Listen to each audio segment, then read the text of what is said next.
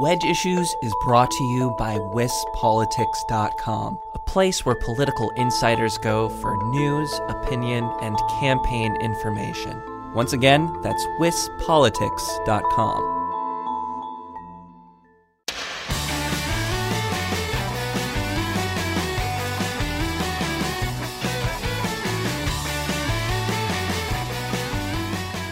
David Bowen is a state representative for Milwaukee and the vice chair of the Democratic Party of Wisconsin. He is running now for the party's lead spot, hoping to serve as chair of the state party. I'm Jessie O'Poyen, and this is Wedge Issues, a Cap Times podcast about state government and politics in Wisconsin. If you listen to our most recent episode, you know that David Bowen has a little competition. He's running against Ben Wickler, who we featured in a previous interview. This week I talked with Representative Bowen about what he thinks the party's been doing well, why Democrats were so successful at the top of the ticket in 2018, and what changes he would like to bring to the party. Stay tuned for that conversation, but first, Eric Lawrenson and I will check in on this week's news.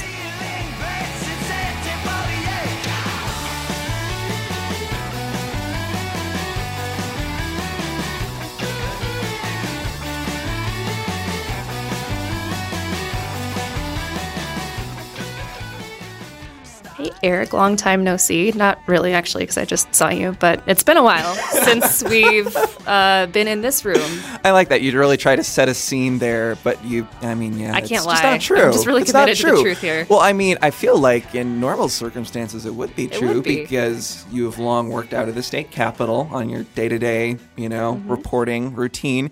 Not anymore, though. Yeah. You're in the newsroom. It's great. I get to see you every day because you're no longer the state politics reporter for the Cap Times. That's right. You're an editor. I'm in middle management. What? Yeah, you're the new opinion editor for the Cap Times, which is incredibly exciting. Yeah. First week fully doing the job. It's on the books. So it's weird. Eventually I'll be trying to divide my time a little bit more between the state capitol and the newsroom so that I don't lose touch with what's going on there, because I'll still be writing a weekly column, and that'll be mostly about state government and politics. Yeah. And most importantly, still going to be doing wedge issues. So I got to know what's happening to talk about it. Well, what do you do as opinion editor? Like, what does your job entail? Yeah, a lot of things that I had no idea about until I started doing it.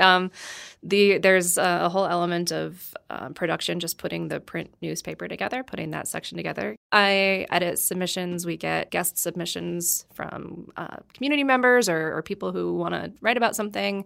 And we run those columns. We have a few somewhat regular columnists that we run, some on our own staff, some out throughout the state, and we get letters to the editor.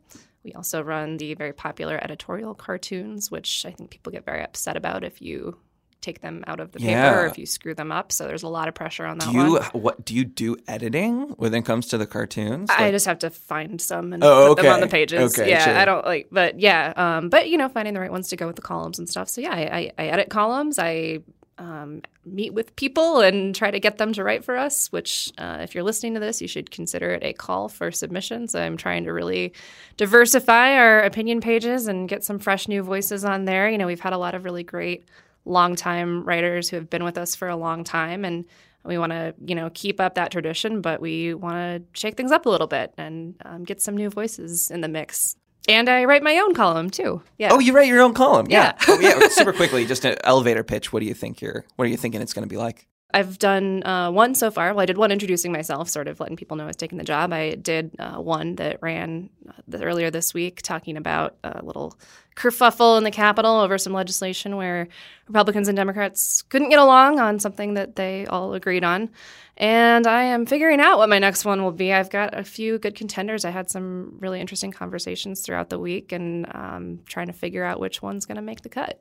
But it's going to be, just kind of whatever's going on in the state and state politics, whatever seems most newsworthy and noteworthy and opinion-worthy. Are you trying to cultivate like a persona? Like, are you going for like a Friedman-esque or like a Krugman or a My opinion writer hero is Connie Schultz, who is married to Sherrod Brown. And so you've probably heard of her. If you haven't heard of her from her writing, you've probably heard of her in that context. But she writes a column out of Ohio that's nationally syndicated, and it is really excellent. And so, I agree. Yeah, if I could kind of do right by that standard, then I'll be okay with it. Very cool. All right. Well, that's it for the week in Jesse news. But there's also state politics news that we can talk about. I thought we were just talking about me. Oh, yeah. Kind of we're pivoting the show. It's just Jesse. It's just about me now. That's the new name of it, too. Yeah. No longer Wedge Issues. It's Jesse.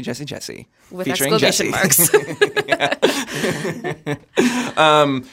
Well, I think the big thing that people have been talking about this week has been Foxconn. Governor Tony Evers told reporters yesterday that he is thinking about doing some renegotiation with the Taiwanese manufacturer, given that he does not anticipate there being the creation of 13,000 jobs in the state, those being the original terms of the contract agreed upon back in 2017. It was an interesting time for the announcement. That it kind of came on the heels of this long article in The Verge that got a lot of attention, kind of questioning what is even going on in terms of the investments that Foxconn is making in the state. There's been some waffling, I think it's fair to say, in terms of what the company's messaging has been in terms of what its vision is. Anyway, what did you make of this announcement from Governor Evers? Yeah, like you said, this follows just weeks and months of there being an article published by generally a publication that's not in Wisconsin that calls into question sort of what we're hearing in Wisconsin. And then Foxconn says, oh, that was wrong. And then, more confusion ensues. And it seems to be a cycle that just is a cycle happening over and over again. And we have learned, though, throughout the process, thanks to some of those confusing news cycles, that Foxconn is looking at, like you said, at least changing things a little bit from what was originally promised, mostly due to market forces and just materials that are available in Wisconsin. So I think, what Governor Evers is saying is it's time to recognize that reality and say, if Foxconn isn't going to be doing exactly what it said it was going to do in this contract, maybe we should renegotiate that contract because the contract is calling for 13,000 jobs, and that seems unrealistic based on what Foxconn is saying it can do. So Republican lawmakers have been a little upset to hear this. They're saying this is a sign that Evers is going to blow up the contract and back out and ruin the deal, and it's proof that he was always out to undermine the Wisconsin Economic Development Corporation. In the meantime, it sounds like Foxconn and Wiedek and Evers are still in communication and still having those conversations. So time will tell if it comes to the actual contract renegotiation point. Gotcha. Well, in other news this week, there have been some updates in a story that has kind of been brewing over the past 5 years about what's going on at a juvenile corrections facility in northern Wisconsin, the Lincoln Hills facility. And the last week there were a couple of news stories. The first one had to do with the FBI announcing that it was not going to file civil rights charges against any of the staffers at the facility over alleged abuse and use of excessive force against inmates there. That was on Friday.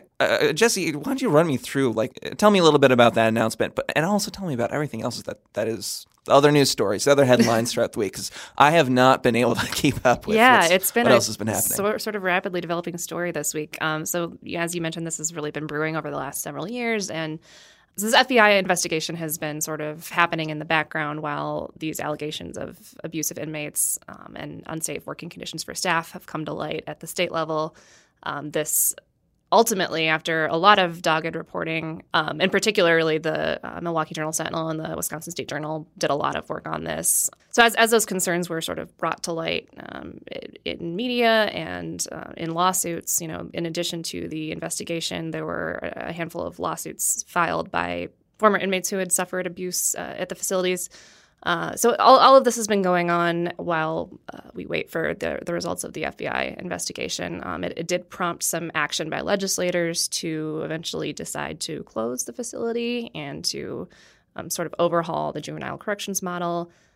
That project is still underway. And in the meantime, since the announcement that the FBI wasn't going to be bringing any charges, on Wednesday this week, Attorney General Josh Kaul did an event in Milwaukee, which I was at. I was one of the panelists on it, taking questions from reporters. And one of the questions that he was asked is whether he would open a new investigation at the state level now that the federal investigation is done. And he said no. The federal investigation was thorough, and if this is the conclusion that it came to, that there won't be a new investigation. Yeah, and there was a state DOJ investigation. There correct? Was, yep. Yeah. And so, basically, it's been investigated, and that's that. I think at that point, that doesn't mean there aren't lawsuits still ongoing. And to update on that, the Journal-Sentinel reported also on Wednesday that Lincoln Hills has continued to use pepper spray and continued to strip search inmates and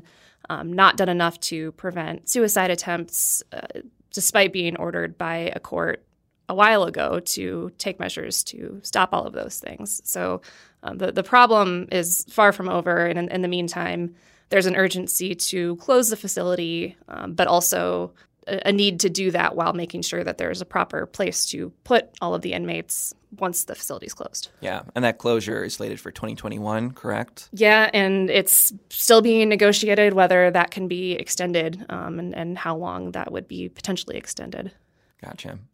Okay, finally, let's talk about a piece of legislation that was introduced on Tuesday by Attorney General Josh Kaul, along with a bipartisan group of lawmakers.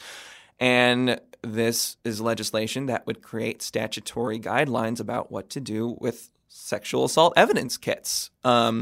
These kits are literally little kits of forensic evidence collected from sexual assault victims. And notoriously, there's been a backlog of these kits, unprocessed kits in the state of Wisconsin. A lot of attention was called to this, I believe, in 2015, thanks to some investigative reporting. There were thousands of kits across the state that simply weren't being processed, in part due to sort of inconsistent policies and guidelines about what to do with them. Josh Kaul has kind of given this issue a lot of focus. He gave a lot of flack toward the former Attorney General, Brad Schimmel, for the accumulation of these kits across the state. The backlog is no longer as abject from what I understand. Nevertheless, this is legislation to ensure that it doesn't happen again, that there is some policy at the state level for what to do with these evidence kits. Yeah, I mean, you covered it pretty well. A big part of the problem in creating that backlog is that there were inconsistent policies for what to do. So this bill sets requirements at sort of every level where they're dealt with. So it sets timelines and reporting requirements for the healthcare employees who are the ones who see these victims usually first. It provides requirements and timelines for law enforcement once information is given to them, and then it does the same for the state crime labs. And so it puts timetables and reporting requirements into place and gives them a little bit more of a roadmap of here's what to do and how and when to do it when you're presented with this issue. And I guess it's just a good example of a problem that everyone has agreed is a problem and people actually finding a solution, or at least attempting to find a solution, which is kind of what you want to see in the legislature. Yeah. Well, lastly, I guess we should talk a little bit about presidential politics, given that we've had a whole bunch of folks visiting the state who are in the race, right? We've had, I think, Amy Klobuchar was months ago up in Eau Claire. Beto O'Rourke was in Madison and Milwaukee a couple times. Most recently, Bernie Sanders was in Madison a week ago in the cold, windy weather outside at James Madison Park. Donald Trump, the president, is coming later this month, and I think that's showing that he's not going to give up the fight easily on Wisconsin while all the Democrats are making a point to not ignore the state. I mean, it may behoove us to point out that Wisconsin was a big focal point in the aftermath of the 2016 election just because it was one of the very close states that eventually got called for Donald Trump, and it came to light that Hillary Clinton I believe she didn't visit Wisconsin at all after the primary Not election. after the primary. Something she got a lot of flack for. So, Wisconsin, I feel like, has taken on a bit of some significance for campaigns. Definitely. Obviously, having the convention here for the Democrats in Milwaukee will another sign of that. But, yeah, I think I've heard in the time since Donald Trump announced Cory Booker is going to be visiting Milwaukee. I think I saw that Amy Klobuchar is going to be doing Fox News town hall in Milwaukee. So everyone's coming back and coming multiple times. Yeah, everyone's making their way through Wisconsin. Yeah, well, cool. It's so great to be back in the studio. Oh, it feels good to be back. Yeah, also, I miss this. Let's wish Eric a happy birthday. It was his birthday this week. Aw, Did you have a good birthday? I did. Yeah, thank you very much, Jesse. Good as always to talk about state politics with you. See you next time. Bye.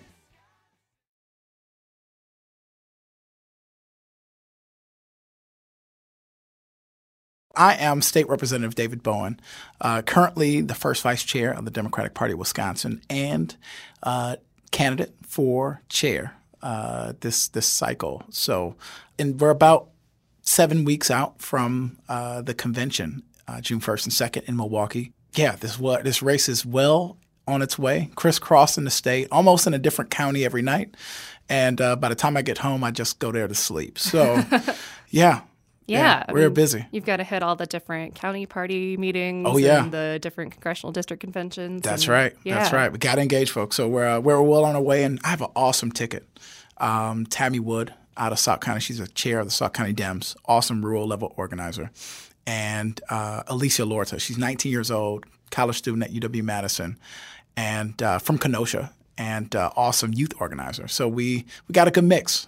So you're coming into this already in a leadership role in the Democratic Party. So talk to me first about why you decided to run for the position that you're in now and kind of what you've been doing in that role. Yeah. First off, I'm so thankful for Martha Lanning reaching out to me back in 2015. She was gearing up to run for chair, and she reached out to me because she believed my leadership had some value to be able to contribute to the party. So, there have been a number of things that I've seen over those 4 years. We literally went from being the butt of everybody's jokes in 2015. Mm-hmm. We would go across the country and talk to folks, and they'd try to understand, like, why is Scott Walker still elected in Wisconsin? And we said, hey, we know that you're trying to joke about us now, but give us some time. We're building something special in Wisconsin.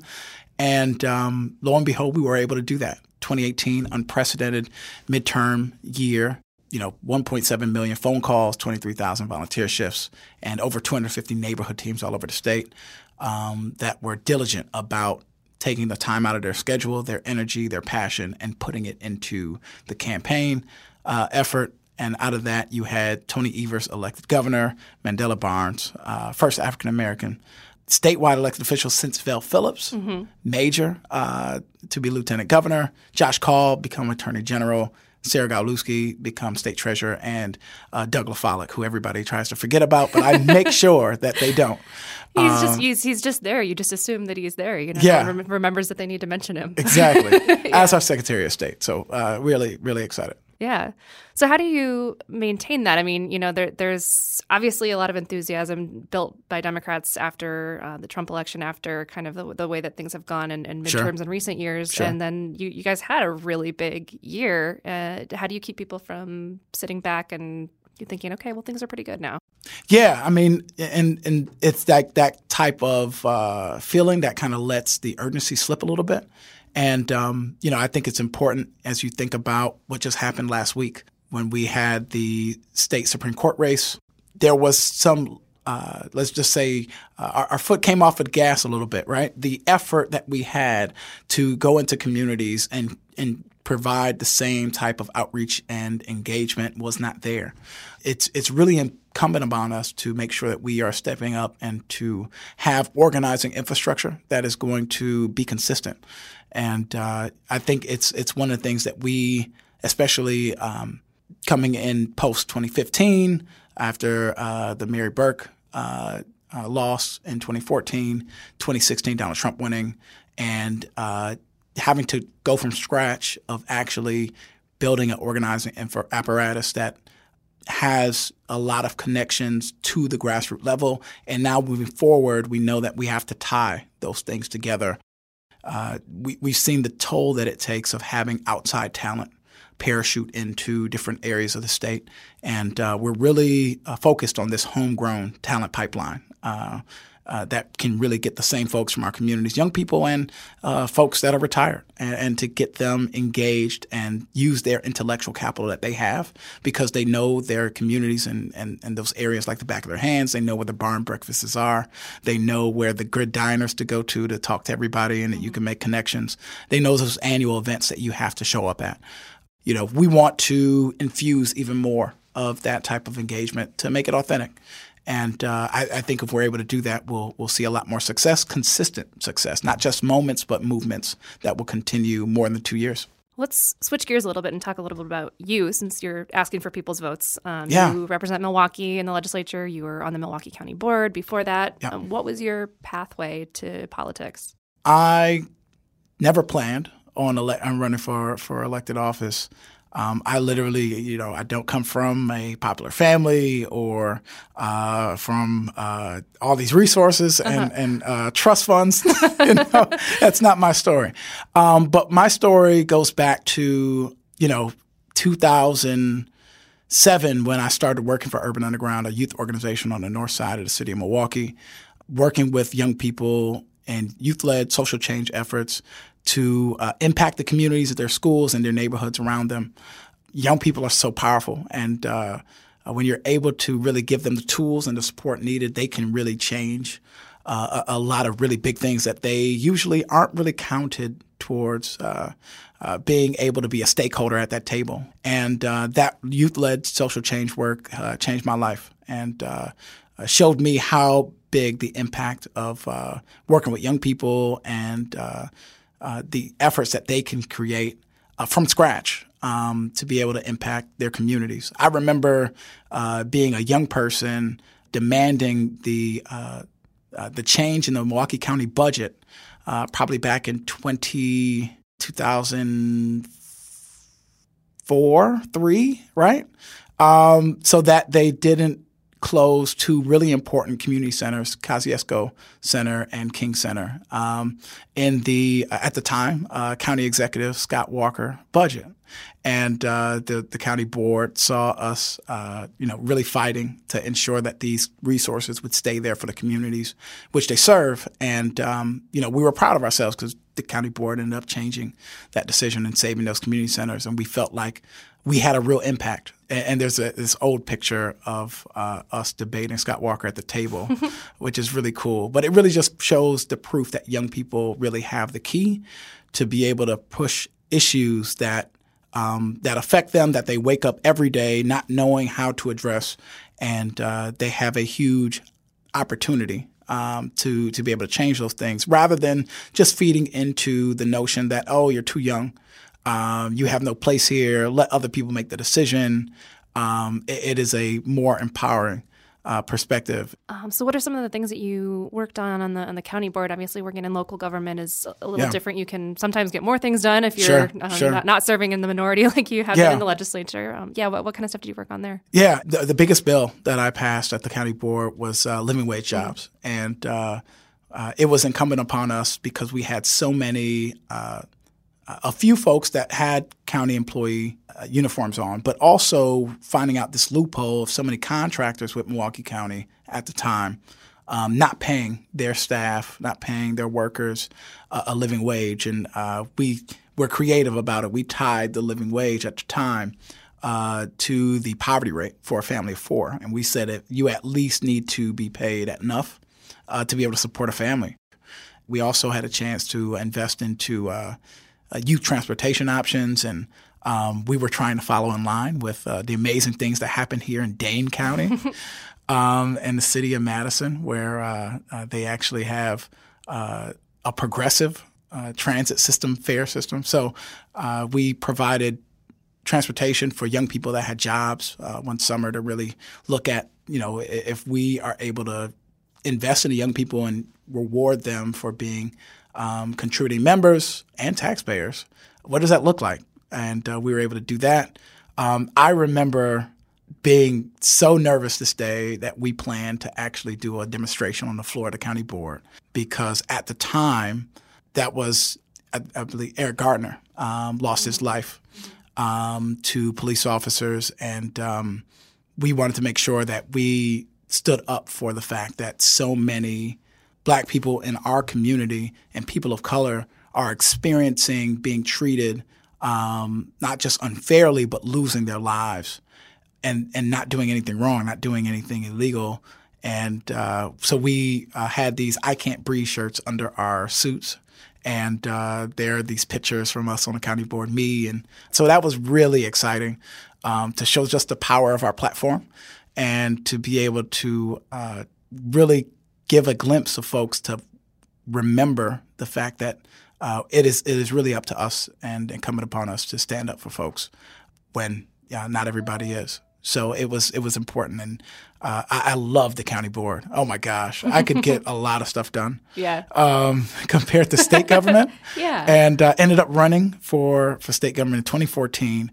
Amazing legislator by the name of Sandy Pash, once represented the 10th district, and she literally encouraged me to take a shot at the seat after she retired. So it was really cool to be able to look at a new district that is actually one of the most diverse districts in the state. I represent working class neighborhoods in the city of Milwaukee and historic Black neighborhoods in the Rufus King High School neighborhood as well, right off of Capitol Drive. I represent the 30th Street corridor, where there were more than 20,000 jobs in that corridor alone from really big employers that now have moved on to shipping those jobs overseas. And I represent also the whole village of Shorewood, so up to the lakefront, folks that live in mansions and upper middle class neighborhoods as well. But it is so powerful that we can get folks to come together and really see that we definitely share more and what brings us together than what tears us apart, and folks that can advocate on issues that might not affect them directly all the time, but knowing that it's for the greater good. So it has been an amazing experience representing the 10th District. I say some of the hardest working people in the state of Wisconsin, 55,000 of them, that really do love each other and really want to have the best of the state of Wisconsin be solidified in our future. You talk about coming together, and the only way to get anything done in a legislature, regardless of whether there's divided government or not, is finding a way to work together with the people in the Capitol building. Yeah, absolutely. You've had experience with that on the criminal justice reform legislation that was one of the few really big bipartisan wins. Maybe you could talk a little bit about that and Sure. kind of how the dynamic has changed with a Democratic governor and a Republican legislature. Yeah, the coalition that was able to come together around Act 185 and the closing of Lincoln Hills really, I think, represent a moment where politics, especially in Wisconsin, has been as polarizing as it's ever been. But for us to see that there can be some common ground for us to connect. There also were some important pressures, and I thank every member of the media for highlighting the concerns, the developments of what was happening at Lincoln Hills, so that it could raise this political moment for us to come together and put some things aside. So we are now at a point where Lincoln Hills has a closing date, and there are some things that we're still trying to work through with some technical changes in the bill, some flexibility for counties so that they don't have to build as rigid of the system-based facilities that we've always used. But it really is about creating this new Wisconsin model to be able to get young people back on the right track. I met a young man who actually went to Lincoln Hills, and he ended up being a college student at UW Green Bay. And,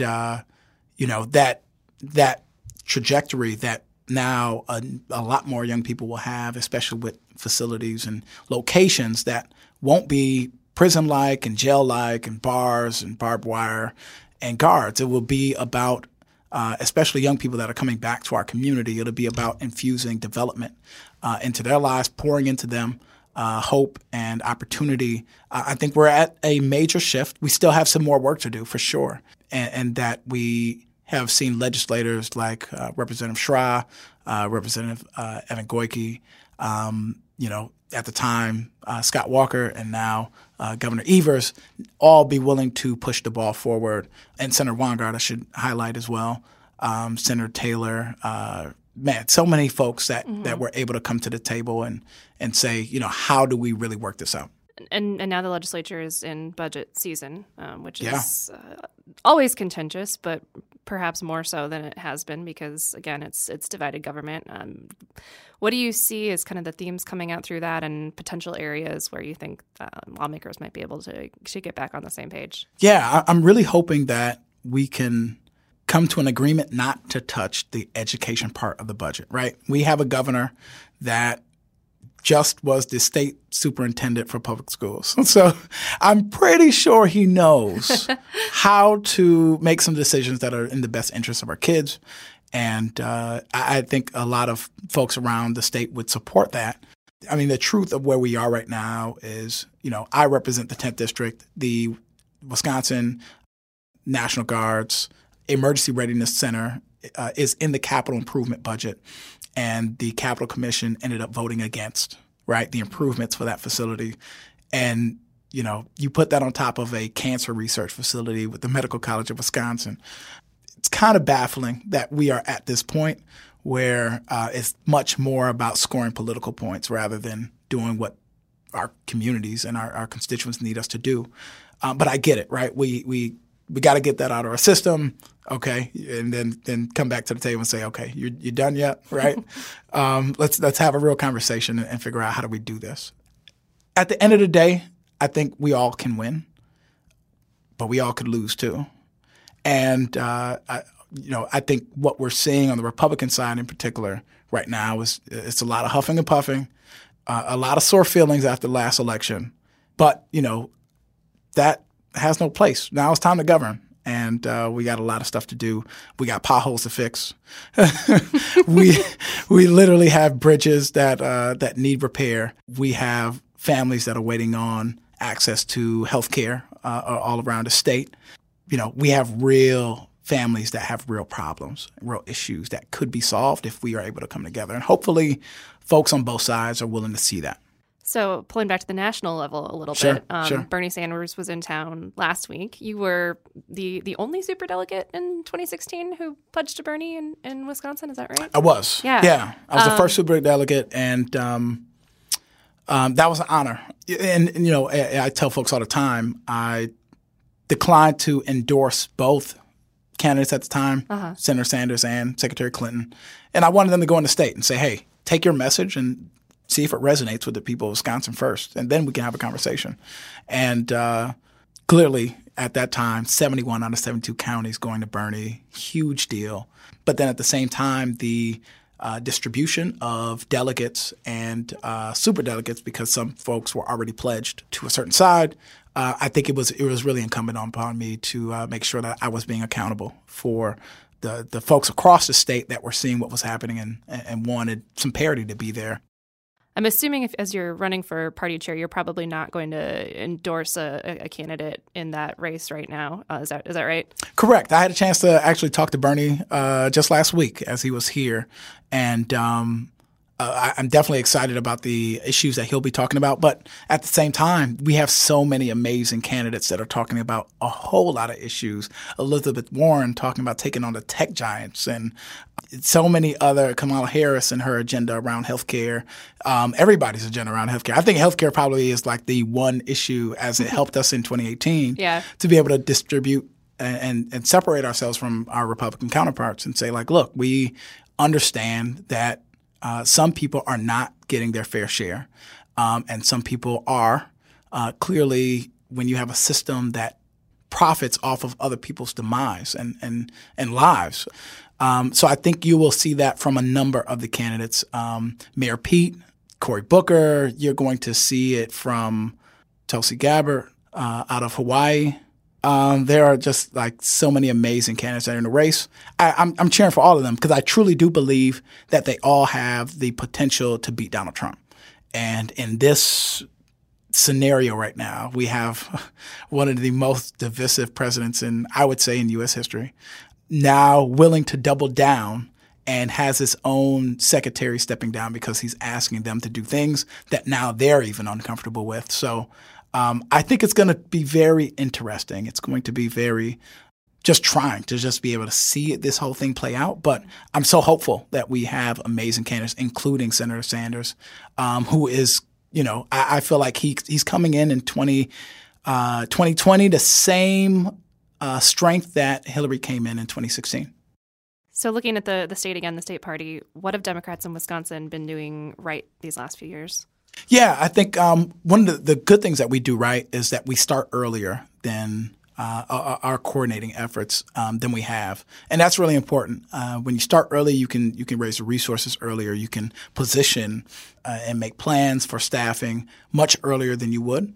I think one of the other things that we've done right is we've been able to, especially with Martha's leadership, the amount of fundraising that's necessary to be there has continued to move in the right direction. And I would hope that we can even leverage even more small dollar donations, because I feel like there has to be a clear reliance on the bread and butter of our party, the working class people who can chip in that $10, $20 repeatedly. Luckily, we've made some small gains, and hopefully that goes in that direction a whole lot more.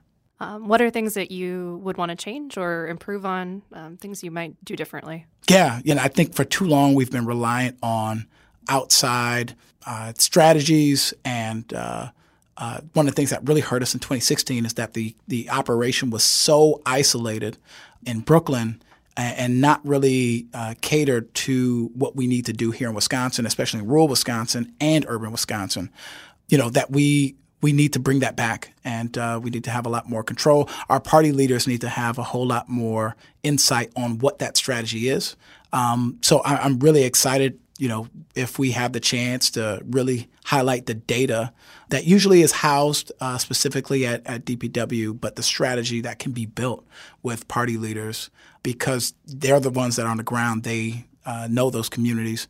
And if we're able to have a conversation on a regular basis and say, hey, by the third quarter of this year, this is where we need to be in the best position to beat Donald Trump, I think there are a lot of party leaders that we would be willing to have that conversation, that type of engagement. We know our Republican colleagues on the other side, they have massive amounts of money, and we don't have usually access to those type of resources. So we have to be specific about making sure that we're pouring development into folks that actually will be around, rather than someone coming here from Rhode Island and then they come in and they do some work and they're nice and they're great, but then they're going to leave because they're going to be poached to work for somewhere else. Sure. And we need folks to be able to be consistent, right? And to have that intellectual capital right here in the state of Wisconsin.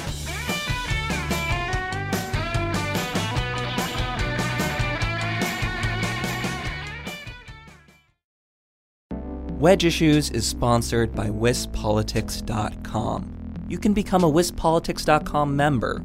Find out more at WisPolitics.com/membership.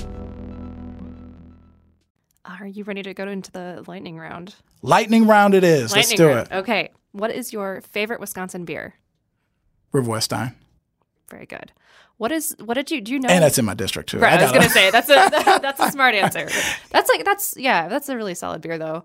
Do you know, like, you guys, when you signed the DNC contract, you guys were drinking beer, and I asked a couple people, no one knew what kind of beer it was. Do you know what kind of beer you guys drank when? That is a good question. It tasted like we were drinking Miller. I would assume it was some sort of like a High Life or Miller Lite or something. Yeah, a good Milwaukee flagship. I'm gonna find out someday, but yeah, okay. What's the best concert that you've ever been to? Ooh, best concert, Outkast Summerfest 2014, while I was running for state. Oh, good. And this was the one. Yeah. This was the one time I could take off and actually do something fun before I went and worked myself to death again. Yeah. So I needed that at that moment. Outkast rejuvenated me that day. So outside of Milwaukee, where in Wisconsin do you feel most at home, or what's your favorite place to visit in Wisconsin? Outside Milwaukee, Cedarburg. Okay. What's there? Cedarburg has a really cool winery. Oh, cool. And my wife loves Cedarburg. Great. Yeah. Going back to your district, if someone were visiting your district for the first time, what would be a couple things that you would tell them you absolutely have to check out? Okay. Just in the district or the city? You can go to the whole city, but if you want to be district specific, you can. Okay. Yeah. You have to go to Goody Gourmet in Shorewood, Oakland Avenue. Some of the best caramel popcorn, cheddar popcorn mix you can find. You have to go to Mr. Perkins for breakfast. And Coffee Makes You Black. Really good venues right in the community. What else? If you are here specifically in the district. Oh, and then you got to go to the lakefront. There you go. And catch that view. Yeah. You got to go to the lakefront, catch that view. Gorgeous. Yeah, it is. Yeah. So if you're driving back and forth or driving anywhere. Go to Culver's. I'm sorry. Oh, Culver's. Yes. All right. Then go to Culver's. Yeah. That's always go to Culver's. Yeah. So if you're in the car commuting, do you usually listen to podcasts, radio, or music, or mix? Oh, that's a good question. Okay. So check this out. Rest in peace in Nipsey Hussle. Mm-hmm. I have been stuck on his music on repeat. Right? I can't get rid of it. It's that good. And I feel so bad because I had him in the queue, right? I feel like it's like folks, when I start doing something and people are like, you haven't called me yet. I'm like, you're in the queue. I'm sorry. You're in the queue. I don't know. I'm going to move you up the queue. I'm going to call you.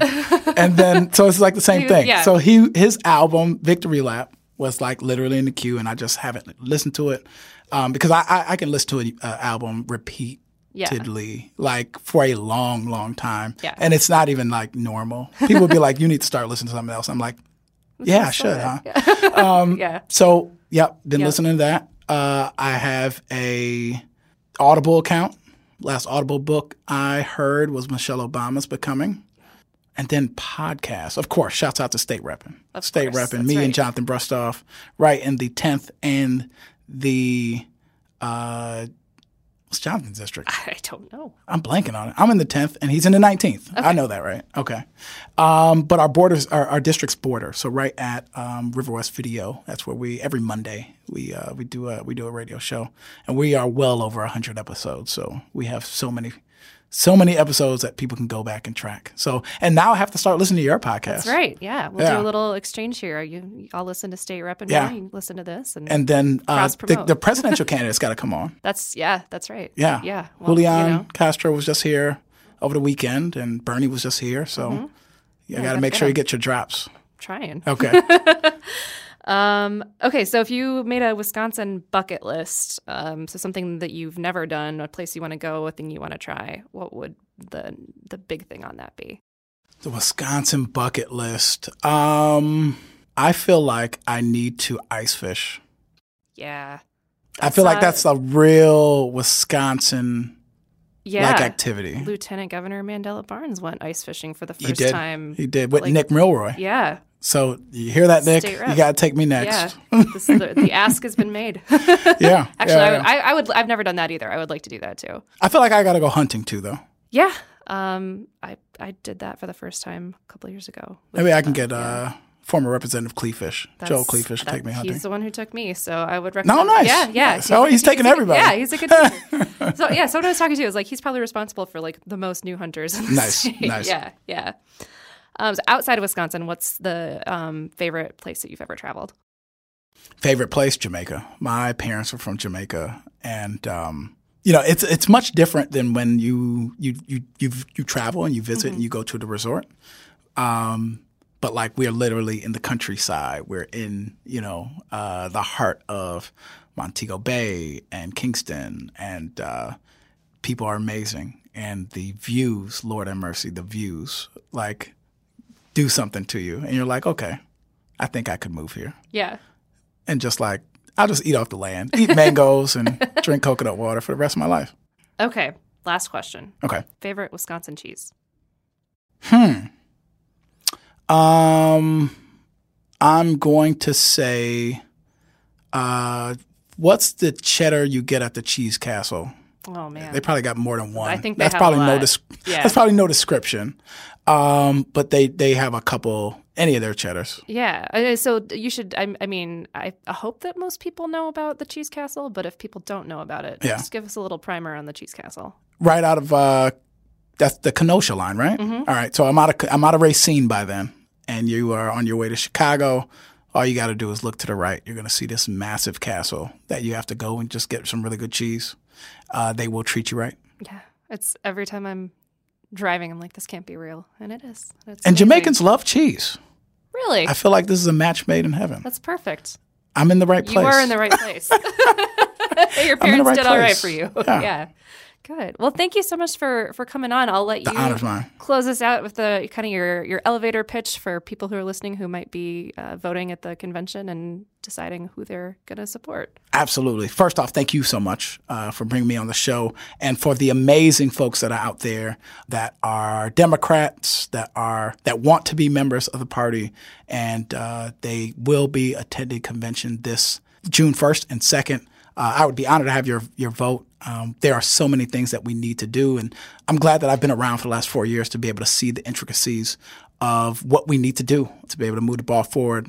We get frustrated all the time because there are things that we just haven't risen to the occasion to do, and I feel like I would be able to provide the leadership necessary to move us from moments to movements to be able to build in the untapped potential of our party, and be able to have this established homegrown talent pipeline that we know that we all need, but hasn't been solidified. So we have so much work to do, and it would be an honor for folks to support the future of the party ticket, the most diverse ticket in party history: David Bowen, Tammy Wood, and Alicia Lloyd.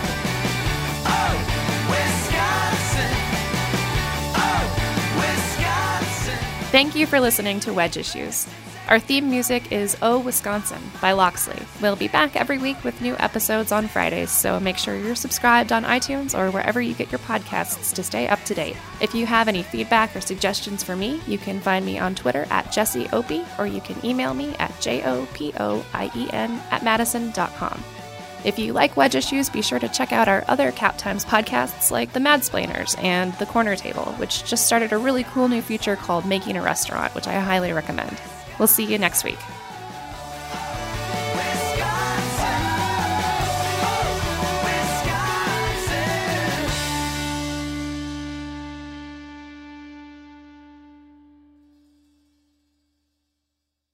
Wedge Issues has been brought to you by wispolitics.com.